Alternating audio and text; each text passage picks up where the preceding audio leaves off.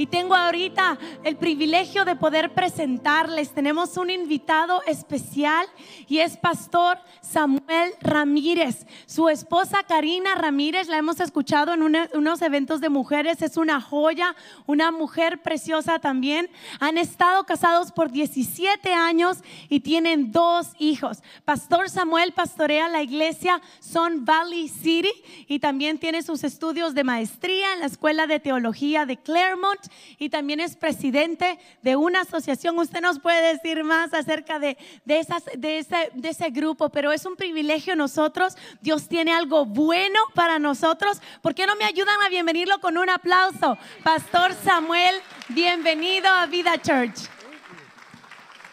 Dios me los bendiga, hermanos. Ay, pero así lo vamos a sentir largo. Dios me los bendiga, hermano.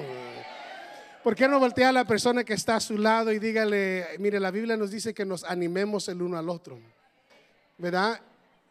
Ahora dígale: porque la Biblia nos manda a animarnos. Te voy a decir, te ves más joven hoy. Dígale: te ves más joven, te ves más delgado, te ves más delgada. Yo no sé qué es lo que están dando aquí. No sé qué estuvo en el champurrado afuera, que aquí los hacen ver más jóvenes, pero estamos contentos de poder estar con ustedes en esta mañana. Le damos gracias a sus pastores, Pastor Jeff, Pastora Evelyn, por el privilegio y la oportunidad y la confianza de poder compartir el púlpito y la plataforma. Ustedes tienen los mejores pastores del Valle de San Fernando, ¿verdad? ¿Por qué no le damos un aplauso a Dios por sus vidas? Y estamos súper contentos por ellos. Pastor Jeff es uno de mis mejores amigos. Cuando mi iglesia me da problemas, yo lo llamo a él rápido y le digo: Jeff, la gente está loca. No. Hago: ayúdame porque no sé qué hacer. Pero su pastor es uno de mis mejores amigos. A él lo amo con todo mi corazón. Oro por su familia. Me encanta escuchar de que hay oración. Nosotros tenemos también oración y en nuestras oraciones estamos orando por Vida Church, por sus pastores, creyendo de que Dios va a hacer cosas grandes en medio de ustedes. Amén. La otra cosa que me dijeron es que como este es el último servicio, que me tome el tiempo, me dijeron. They told me, tómese el tiempo que usted necesita. So de aquí para las 5 terminamos. No. Algo que yo le mencionaba al pastor Jeff cuando me invitó a predicar es: ¿qué quieres que hable? Hay un tema, ¿qué es lo que están haciendo? ¿Qué es lo que están diciendo? ¿De qué están predicando? Y él me dijo: mira, tú puedes predicar de lo que el Señor ponga en tu corazón. Y me dijo: pero quiero que sepas de que nuestra declaración del año es la presencia de Dios, buscar la presencia, en su presencia. Y me encantó ese lema, me encantó esa declaración. Y cuando él me dijo, ese es el lema, la declaración por la cual estamos caminando este año, algo brincó en mi espíritu y Dios me confirmó el mensaje que tenía que predicar ese día para ustedes. Y la razón que el Señor me lo confirmó es porque a través de la Biblia cada uno de nosotros encontramos de que la gente que hizo algo grande, cambios, hicieron historia en la escritura, tenían en común que la presencia de Dios estaba con ellos. Pero algo que también me llamó la atención es la declaración o lo que Moisés declara en el libro de Éxodo. En el libro de Éxodo encontramos de que Dios llama a Moisés para liberar al pueblo de Israel bajo la mano del faraón y la tierra de Egipto. Y cuando el Señor le da la gran tarea de liberar a su pueblo, de sacar a su pueblo a la tierra prometida, Moisés le dice eso: si tu presencia no va conmigo, yo no quiero ir. Dígale a su hermano: si la presencia de Dios no va con nosotros, no queremos ir. Si la presencia de Dios no va usted con el trabajo, no va a decir mañana: ay, la presencia de Dios no está conmigo, no voy a trabajar. No. Si la presencia de Dios no está con nosotros, podemos decirle al Señor: Señor, no queremos ir. Y la razón por qué Moisés pide la presencia es porque la presencia de Dios hace cosas que otras cosas no pueden hacer. La razón que Dios, hermano, le agrada que Moisés pide su presencia es porque él pudo pedir poder, y de seguro que Dios le da poder. De hecho, cuando el Señor le dijo a él, ve, él se sentía incapaz de ir.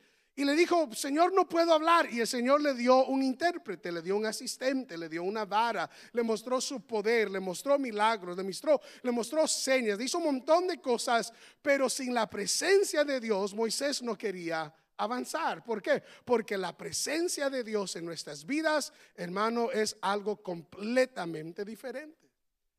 La presencia de Dios, el pueblo de Israel la había reconocido sobre la vida de Moisés. Por 40 años el pueblo de Israel caminó con Moisés y ellos vieron grandes milagros.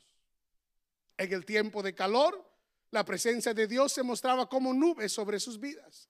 En el tiempo de frío, la presencia de Dios era un pilar de fuego. La presencia de Dios proveyó protección y dio sustento aún en los desiertos. La presencia de Dios en la vida de Moisés era evidente. Y todos miraban la presencia de Dios.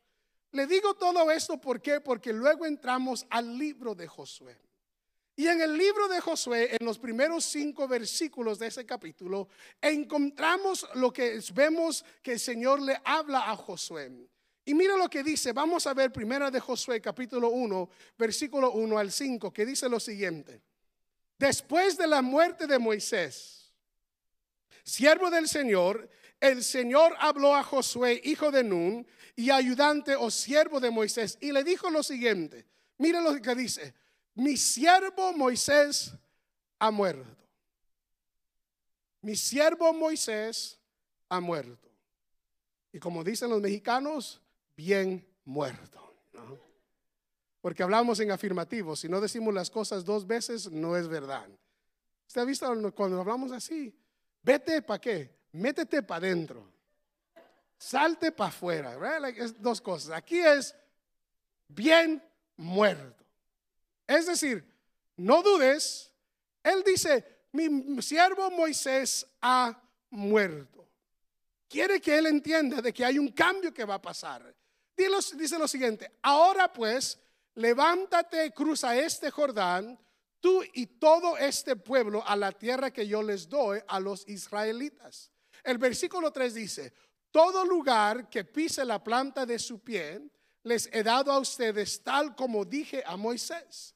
El versículo 4 dice, desde el desierto y Líbano hasta el gran río, el río Eufrates, toda la tierra de los hititas hasta el mar grande que está hacia la puesta del sol será territorio de ustedes. El versículo 5 marca la diferencia. Nadie te podrá hacer frente en todos los días de tu vida, así como estuve con Moisés. Dígale a su mano, así como estuvo con Moisés. Dígale, así va a estar conmigo. Ahora, como queremos afirmarlo, dígale, así como estuvo con Moisés, así va a estar conmigo. Y mire lo siguiente, así como estuve con Moisés, estaré contigo. Y mire la promesa, no te dejaré ni te abandonaré. Cuando nosotros leemos estos versículos y nos detenemos a estudiarlos y ponerlo en una perspectiva amplia, podemos darnos cuenta que se pueden dividir en 3 secciones. La primera sección la vemos en el versículo 1 al 2, a mediada parte, que le anuncia al pueblo de Israel, Moisés ha muerto. Este anuncio está dando las noticias de que las cosas no van a ser iguales. Por 40 años has conocido a Moisés.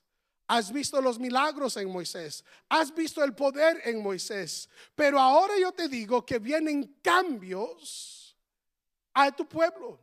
Vienen cambios a tu vida. Vienen cambios en tu historia. Vienen cambios, y yo quiero decirte que este cambio es de que Moisés no estará contigo más. Ese es un cambio drástico para un pueblo de Israel. Por 40 años lo único que ellos conocían era a Moisés y Aarón al frente. Y ahora se despiertan y dicen: mi siervo Moisés ha muerto. Eso cambia la historia del pueblo de Israel. Esa noticia cambia su mentalidad, cambia su vida. Puede ser que en ese momento había un montón de personas haciéndose la pregunta: ¿qué vamos a hacer ahora? Moisés no está con nosotros. Nos habla de una gran realidad, y esa es la realidad que nos habla, que todas las cosas cambian. Yo quiero que anote eso si usted le toca o le gusta tomar notas. Todas las cosas cambian. Nada en la vida, por más que queramos que se quede igual, se va a quedar igual. Esta es una realidad con la cual tenemos que nosotros constantemente aprender a vivir, porque aunque no queramos los cambios van a suceder. Dicen amén conmigo. ¿A cuántos nos gustan los cambios? ¿A cuántos no nos gustan los cambios? Gracias por su honestidad, por los demás. Que no venga el Señor ahorita porque se quedan por mentiros. No. Regularmente hay personas que les gusta el cambio y otra gente que no le gusta el cambio. Si somos honestos, la mayoría de gente no le gusta los cambios. Es más, a veces pensamos de que el propósito de la vida es de trabajar, ahorrar suficiente dinero para luego llegar a un estado donde estamos bien tranquilos, comfortable, donde nada cambia, sino simplemente es lo mismo, la misma rutina. ¿Por qué? Porque muchas veces los cambios a nosotros nos afectan, no nos gustan, no lo queremos, corremos de ellos. Y muchas veces hay gente, iglesia, que en los cambios empiezan a suceder cosas, en un momento hablamos de eso, que no son para su bienestar. Pero aunque no nos gusten los cambios, diga conmigo, los cambios van a venir. Ahora dígale a su hermano: los cambios te van a llegar. Ahora no se levanten y se vayan a decir: no, es suficiente. Porque los cambios regularmente suceden en diferentes formas. Hay cambios que nos pasan a nosotros. Eventos que cambian nuestras vidas. Hay cambios que van a venir a tu vida que tú no los causaste, pero te cambiaron de una u otra manera. Hay cambios que no lo esperabas. Nunca estabas pensando que iba a suceder. Tu vida estaba yendo tan bien, tan controlada, tan planeada, y de repente algo sucede y ese cambio me cambió a mí. Por lo que sucedió, ahora yo no soy la misma persona. Porque lo que yo recibí, por la noticia, por lo que escuché, eso a mí me ha cambiado y ya no soy la misma persona que hace tiempo. ¿Por qué? Porque hay cosas que a nosotros nos han cambiado. El cambio nos pasa y el cambio inesperado nos afecta personalmente y afecta a nuestra familia. Hay cambios, iglesia, que no nos pasan a nosotros, pero pasan alrededor de nosotros. Hay cambios que suceden a nuestro alrededor. Cambios que también están fuera de tu control. Cambios que tú no puedes hacer nada, pero de todos modos han cambiado la sociedad, la nación, la comunidad, la familia. Todos nosotros aquí experimentamos un cambio a nuestro alrededor hace 2 años atrás, y cuando la pandemia pegó, el mundo ya no sigue siendo igual. Y ese cambio a nuestro alrededor nos ha cambiado a nosotros. Yo estoy seguro que si la persona que está a su lado ahorita estornuda, todos empiezan a preocupar.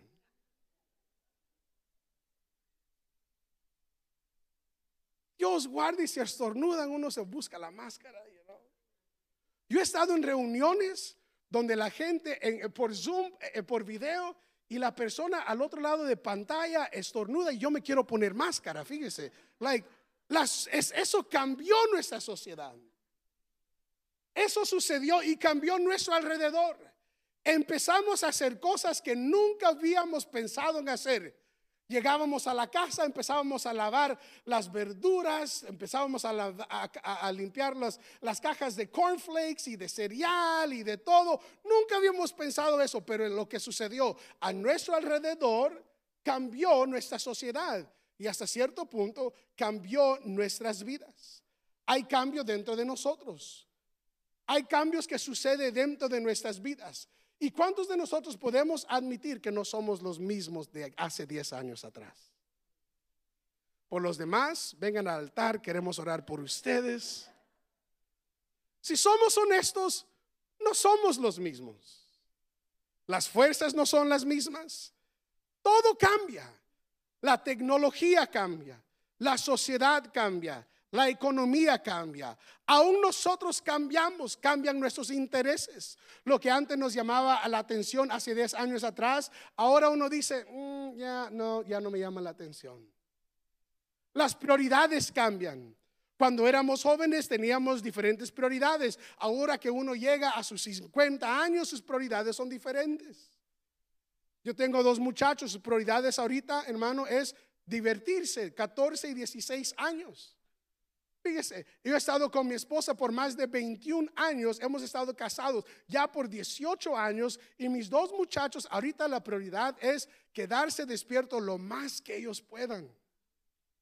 Mi prioridad ahora es tratar de dormirme a las 8:30. Like, I don't want to stay beyond that.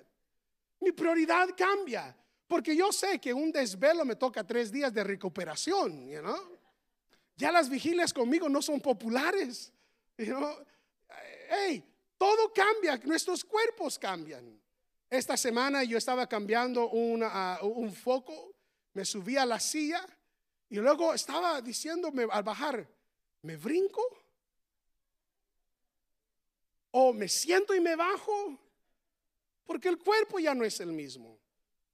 El cambio sucede, todos nosotros cambiamos, nuestras familias cambian, nuestros matrimonios cambian. Todo cambio es inevitable. Yo quiero que escriba eso en sus notas. El cambio es inevitable. Por más que usted no quiera el cambio, por más que usted no le guste el cambio, por más que nosotros peleemos contra el cambio, una realidad sigue existiendo y es que el cambio es inevitable. En otras palabras, dígale a la persona que está a su lado, el cambio va a llegar.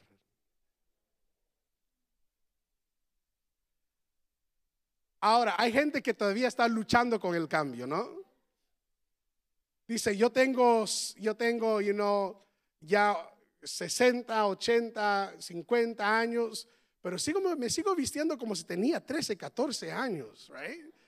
Y voy a extender esto por lo más que sea posible. Tengo 40 años y todavía uso el vestuario que usaba en junior high, el estilo. Es más, no me gusta el cambio que no me he cambiado el estilo de pelo ya por décadas. Porque así me miraba en mi juventud, ¿no? Yo estoy seguro, mire, punto y aparte. Estoy seguro que hay muchos de nosotros que tenemos ropa en el closet que ya no nos quedan, pero ahí la tenemos. Porque un día nos va a quedar. ¿Por qué? Porque nos gusta, no enfrentamos la realidad. Yo le dije que este servicio, me dijeron que me tome mi tiempo. No. Los cambios van a pasar. Los cambios son inevitables. El problema no es el cambio. El problema no es el cambio. El cambio no es tanto el problema. Lo que es el problema es cómo reaccionamos a los cambios que vendrán a nuestras vidas. Y ya hay personas que cuando viene el cambio, ese cambio afecta su vida de una manera. A Josué le están diciendo, Moisés ya no está. Hay un cambio que viene. Ese momento es decisivo. ¿Cómo va a reaccionar Josué? ¿Cómo va a reaccionar el pueblo de Dios? ¿Cómo vamos a reaccionar nosotros cuando sabemos de que las cosas ya no son iguales? Hay personas que en el tiempo de cambio, en vez de abrazar el cambio, se enojan en los cambios. Yo no entiendo porque tienen que cambiar. Si no está arruinado, no lo cambien. ¿Están conmigo, hermano? I know. Hay gente que se enoja cuando las cosas cambian. ¿Por qué lo cambiaron si todo estaba bien? Todo estaba yendo bien. Y en vez de decir, ¿cómo puedo ayudar?, empiezan a enojarse con el cambio. ¿Por qué quitaron el número 2 del menú de McDonald's cuando a mí me gustaba por más de 20 años? Dejen de desahogarme, por favor. Por eso yo voy solamente a In-N-Out. Ahí nada cambia, hermanos. El mismo menú por 45 años. Los cambios muchas veces nos llevan a enojar. Te enojan los cambios. Me enojan los cambios. Pero el cambio no es el problema. Es nuestra actitud hacia el cambio. Hay gente, iglesia, que en los cambios se empiezan a estresar. Solo escuchar que las cosas ya no son iguales, empieza el estrés. No han hecho nada todavía, pero solo anuncian: hey, vamos a cambiar esto. Y ese anuncio empieza a estresar a la gente. Empieza, ya no pueden dormir, pierden sueño, pierden libras. Hay personas que pierden el apetito. Y si ustedes como yo, cuando yo estoy estresado, en vez de perder el apetito, empiezo a comer más. Yo estoy comiendo y comiendo y comiendo. El cambio estresa a las personas. Hay cambios, iglesia, que en vez de estresarlos y enojarlos, el cambio los ha llevado a amargarlos. Y hay una amargura en su vida por el cambio que sucedió en su vida, que estaba fuera de su control, que no pudieron hacer nada con eso. Pero ese cambio, lo que pasó, las noticias, lo que me dijeron, lo que me quitaron, eso no me gustó. Y porque no gustó, me cambió mi comodidad. Y ahora sigo siendo una persona amarga.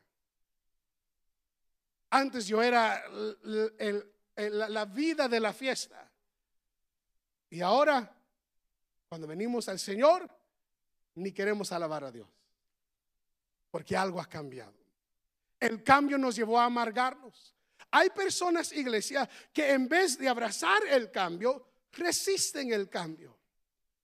En el cambio encontramos tantas emociones: enojo, estrés, amargura, resistencia. Pero vengo a decirle algo que tal vez se nos ha olvidado: que de todos modos el cambio viene. Por más que me enoje, por más que me estrese, por más que me amargue, por más que me resista, el cambio es inevitable. Suspire conmigo, por favor. It's just the reality. Es la realidad que el pueblo de Dios está enfrentando en este texto. El texto anuncia un gran cambio en la vida de Israel.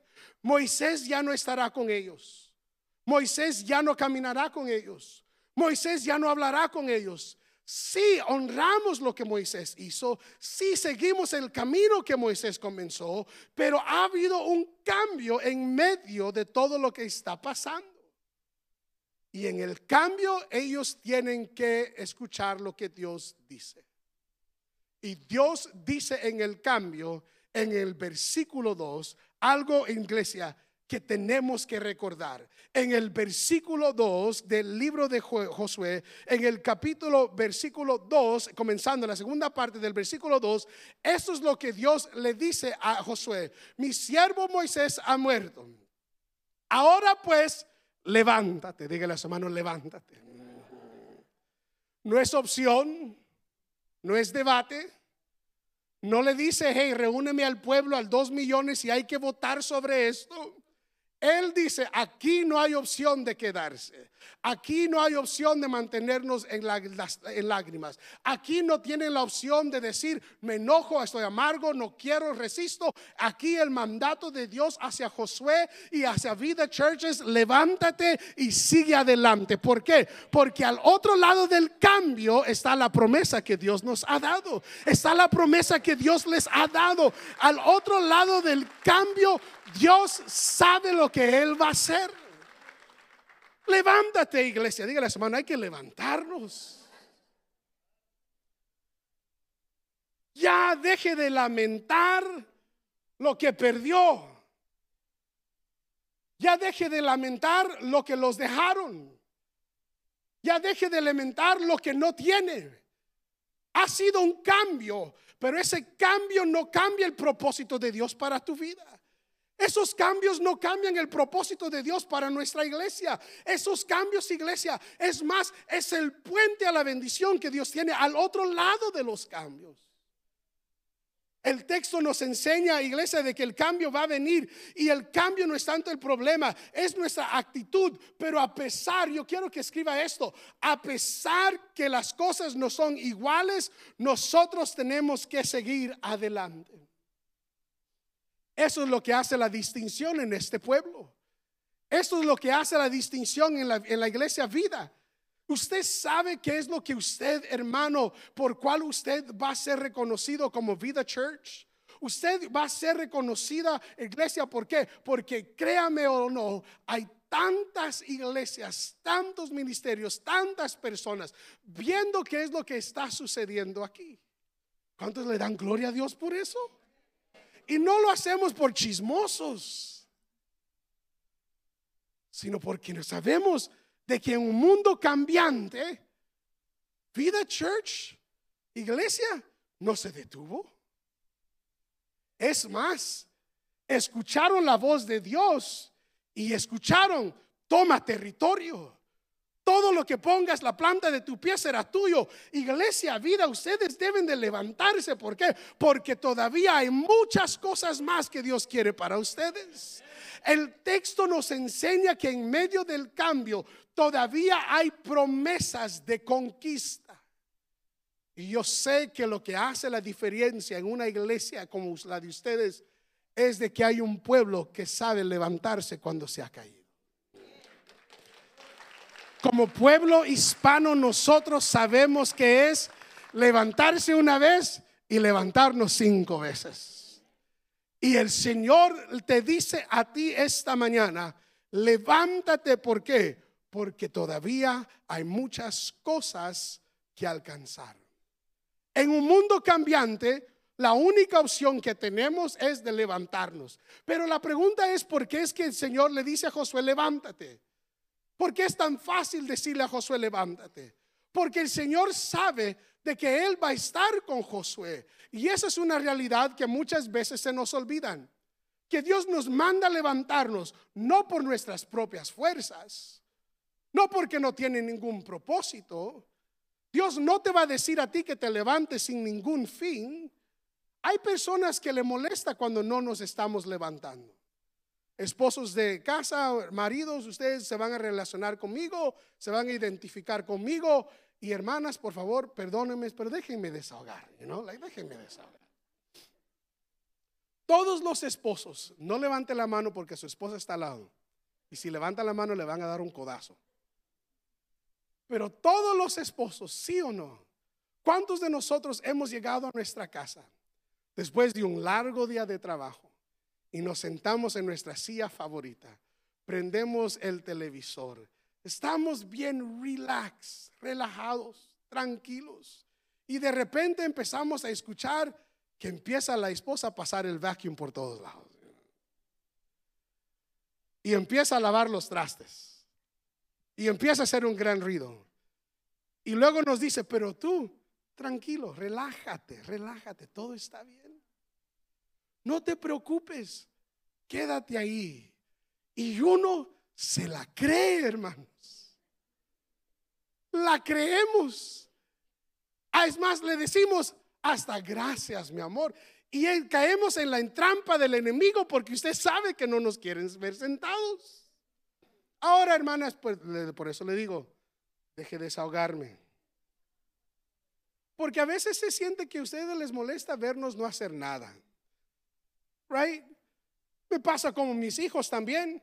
Hay momentos en la vida de mis hijos, un sábado, que yo los veo bien tranquilos en sus camas, nosotros limpiando la casa, haciendo todo lo que tenemos que hacer, y ellos bien relax, y yo entro al cuarto: se tienen que levantar. ¿Por qué me tengo que levantar, papá? Porque ella me dijo a mí que yo me tengo que levantar, y si yo me levanto, tú te levantas, y todos nos levantamos. Right? Porque a veces nos hace cierta cosa ver a la gente simplemente sentada. La razón que Dios te dice que te levantes no es porque a Él le molesta, sino porque Él sabe todo lo que todavía te queda por delante. Pero más importante de eso es de que Dios te dice que te levantes. ¿Por qué? Porque cuando tú te levantas, Él se va a levantar contigo. Si Dios nunca nos llama a hacer nada aparte de Él. Dios, si te llama a que te levantes, es porque Él sabe de que Él va a caminar contigo. Él sabe de que no te va a dejar. Él sabe de que es difícil. Él sabe de que hay retos. Él sabe de que hay problemas. Pero si Él te dice levántate de donde tú estás, es porque Él sabe de que contigo Él va a caminar todos los días de tu vida. Tu levantarse tiene propósito. La razón que Dios quiere que te levantes es que Él sabe lo que te queda por delante, pero más importante, Él sabe de que tú puedes llegar ahí.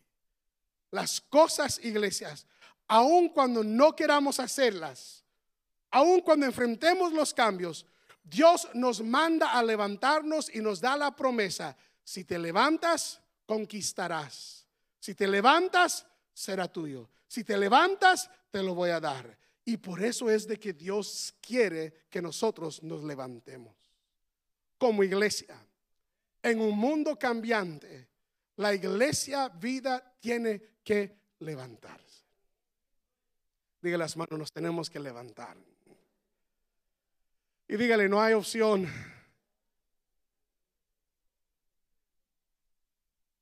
Aunque hay cambios, Dios nos manda a levantarnos. ¿Por qué? Porque Él sabe de que las promesas de Él son mucho más grandes de los lugares donde nosotros hemos estado. Pero me encanta la otra promesa que sobrepasa todas sus promesas. La promesa de dos cosas, la promesa que se refleja en dos maneras. La promesa de Él es su presencia. Él no le promete su poder. Él no le promete a Josué asistente. Él no le promete a Josué señas. Él no le promete a Josué milagros. Él lo único que le promete a Josué es que mi presencia. ¿Por qué le promete la presencia Dios a Josué? ¿Por qué es que le promete la presencia a Josué? Por dos razones bien sencillas que yo quiero que las anote. Primeramente, porque la presencia de Dios hace la diferencia. Cuando la presencia de Dios está en tu vida, cuando la presencia de Dios está en tu casa, cuando la presencia de Dios está en tu matrimonio, cuando la presencia de Dios está en tus estudios, en tus negocios, en tu trabajo, hermano, eso ya no puede ser igual. Porque cada vez que entra la presencia de Dios en algo, eso se cambia. La presencia de Dios hace la diferencia. La presencia de Dios nos da a nosotros la valentía a seguir adelante cuando no queremos. La presencia de Dios nos da la audaz, la fe, la convicción de que todavía hay mucho más para alcanzar. La presencia de Dios nos da la seguridad que nosotros necesitamos cuando enfrentamos escasez en nuestras vidas. La presencia de Dios es lo que nosotros necesitamos, porque la presencia de Dios es lo que hace lo que nada más puede hacer. Tu dinero tiene límite. Tu salud tiene límite. Tus talentos tienen límites. Tus habilidades tienen límites. La gracia de Dios, hermano, tu favor, hermano, todo eso tiene ciertos límites, pero la presencia de Dios no tiene ningún límite. Y la presencia de Dios en su pueblo hace la diferencia, cambia las cosas y sobre todo cosa nos da un sentir de que todo va a estar bien. La presencia de Dios, en otras palabras, yo quiero que anote esto, es todo será mejor cuando la presencia de Dios esté contigo. Todo va a ser mejor. Tu matrimonio va a ser mejor, no por las flores que les traes, no por los chocolates que les regales. Tus hijos van a ser mejor, no solamente por la atención que les prestas,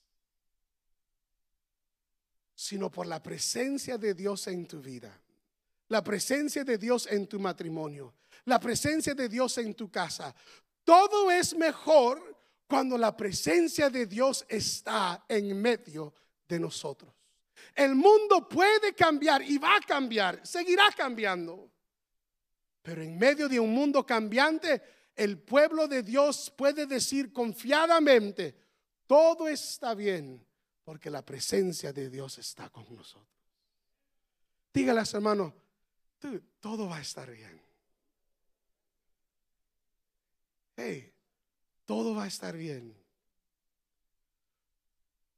Donde no puede ir tu dinero, la presencia de Dios puede llegar. Donde no puede llegar la influencia, ahí puede llegar la presencia de Dios. Todo es mejor cuando la presencia de Dios está contigo.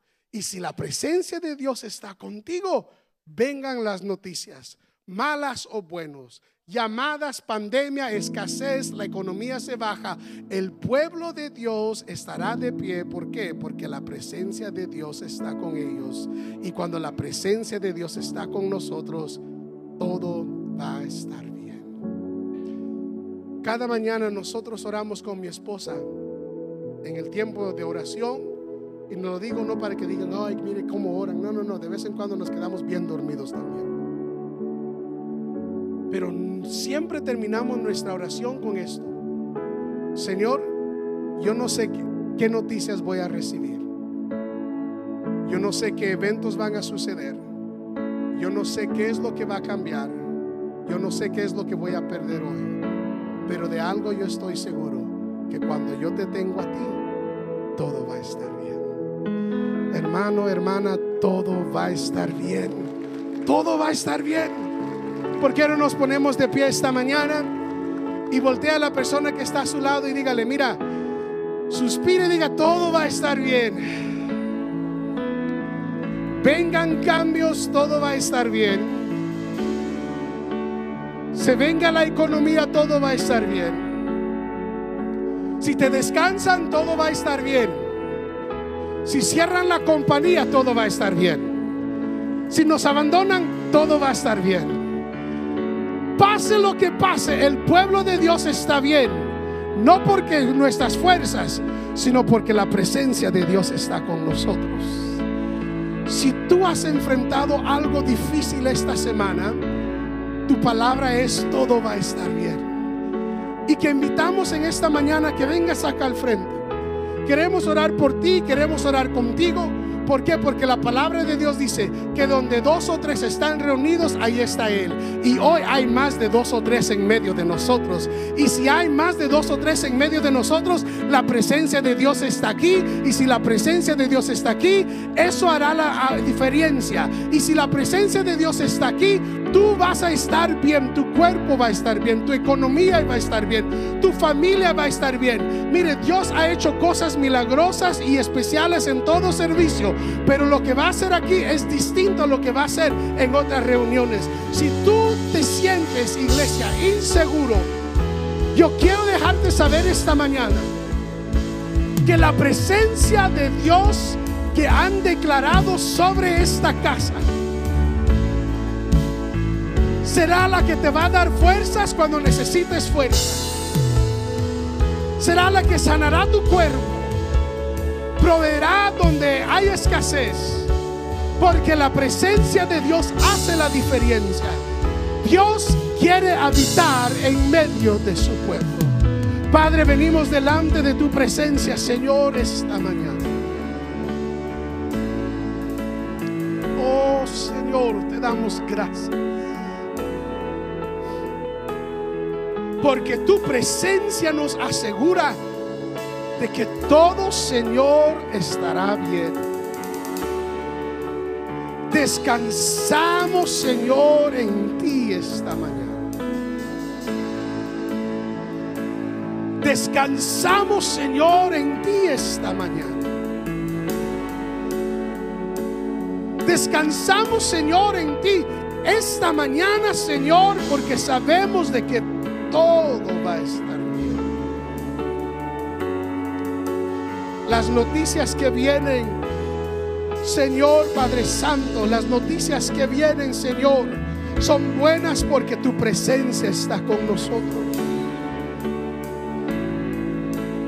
Señor, esta mañana declaramos tu bendición sobre nuestros hermanos y hermanas.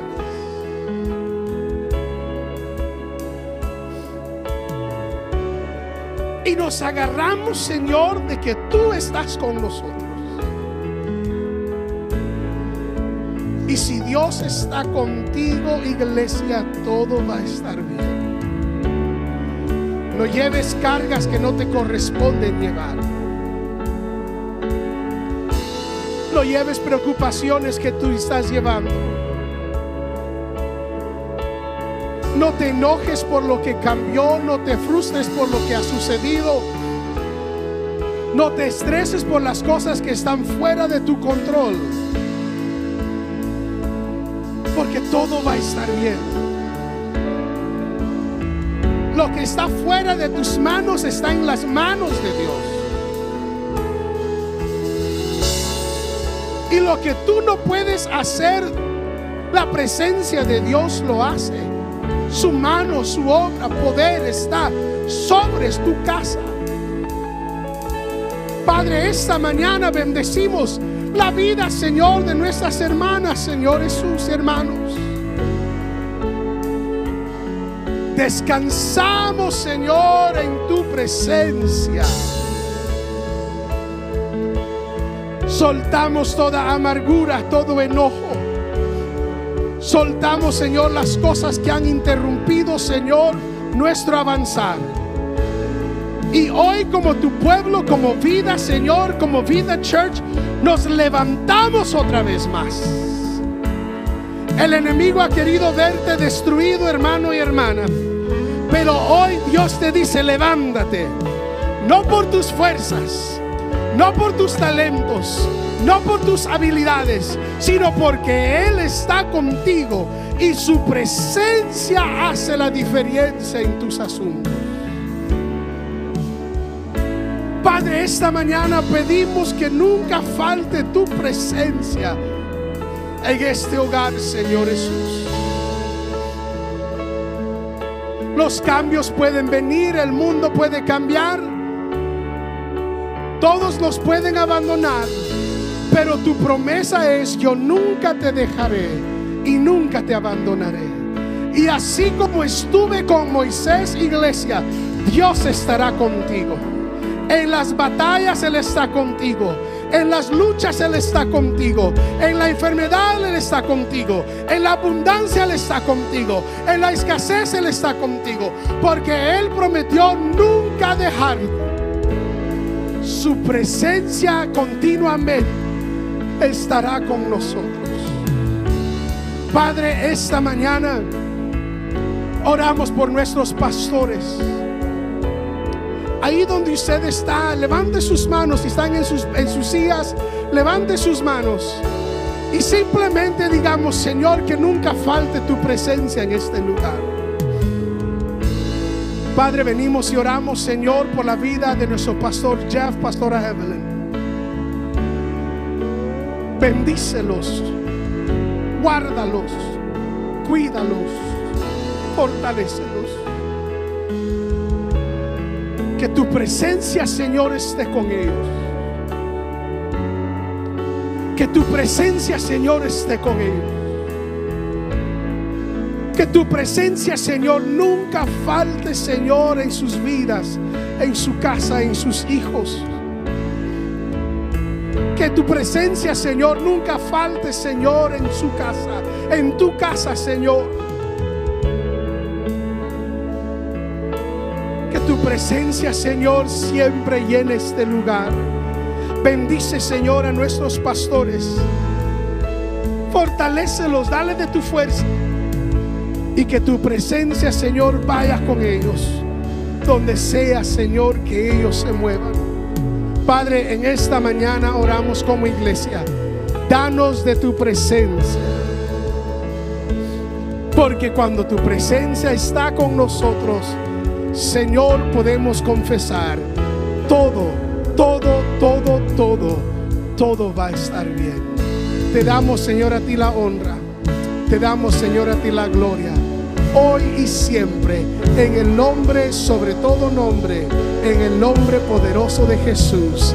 Amén, Señor, y amén. Le damos un aplauso fuerte, fuerte, fuerte al Señor.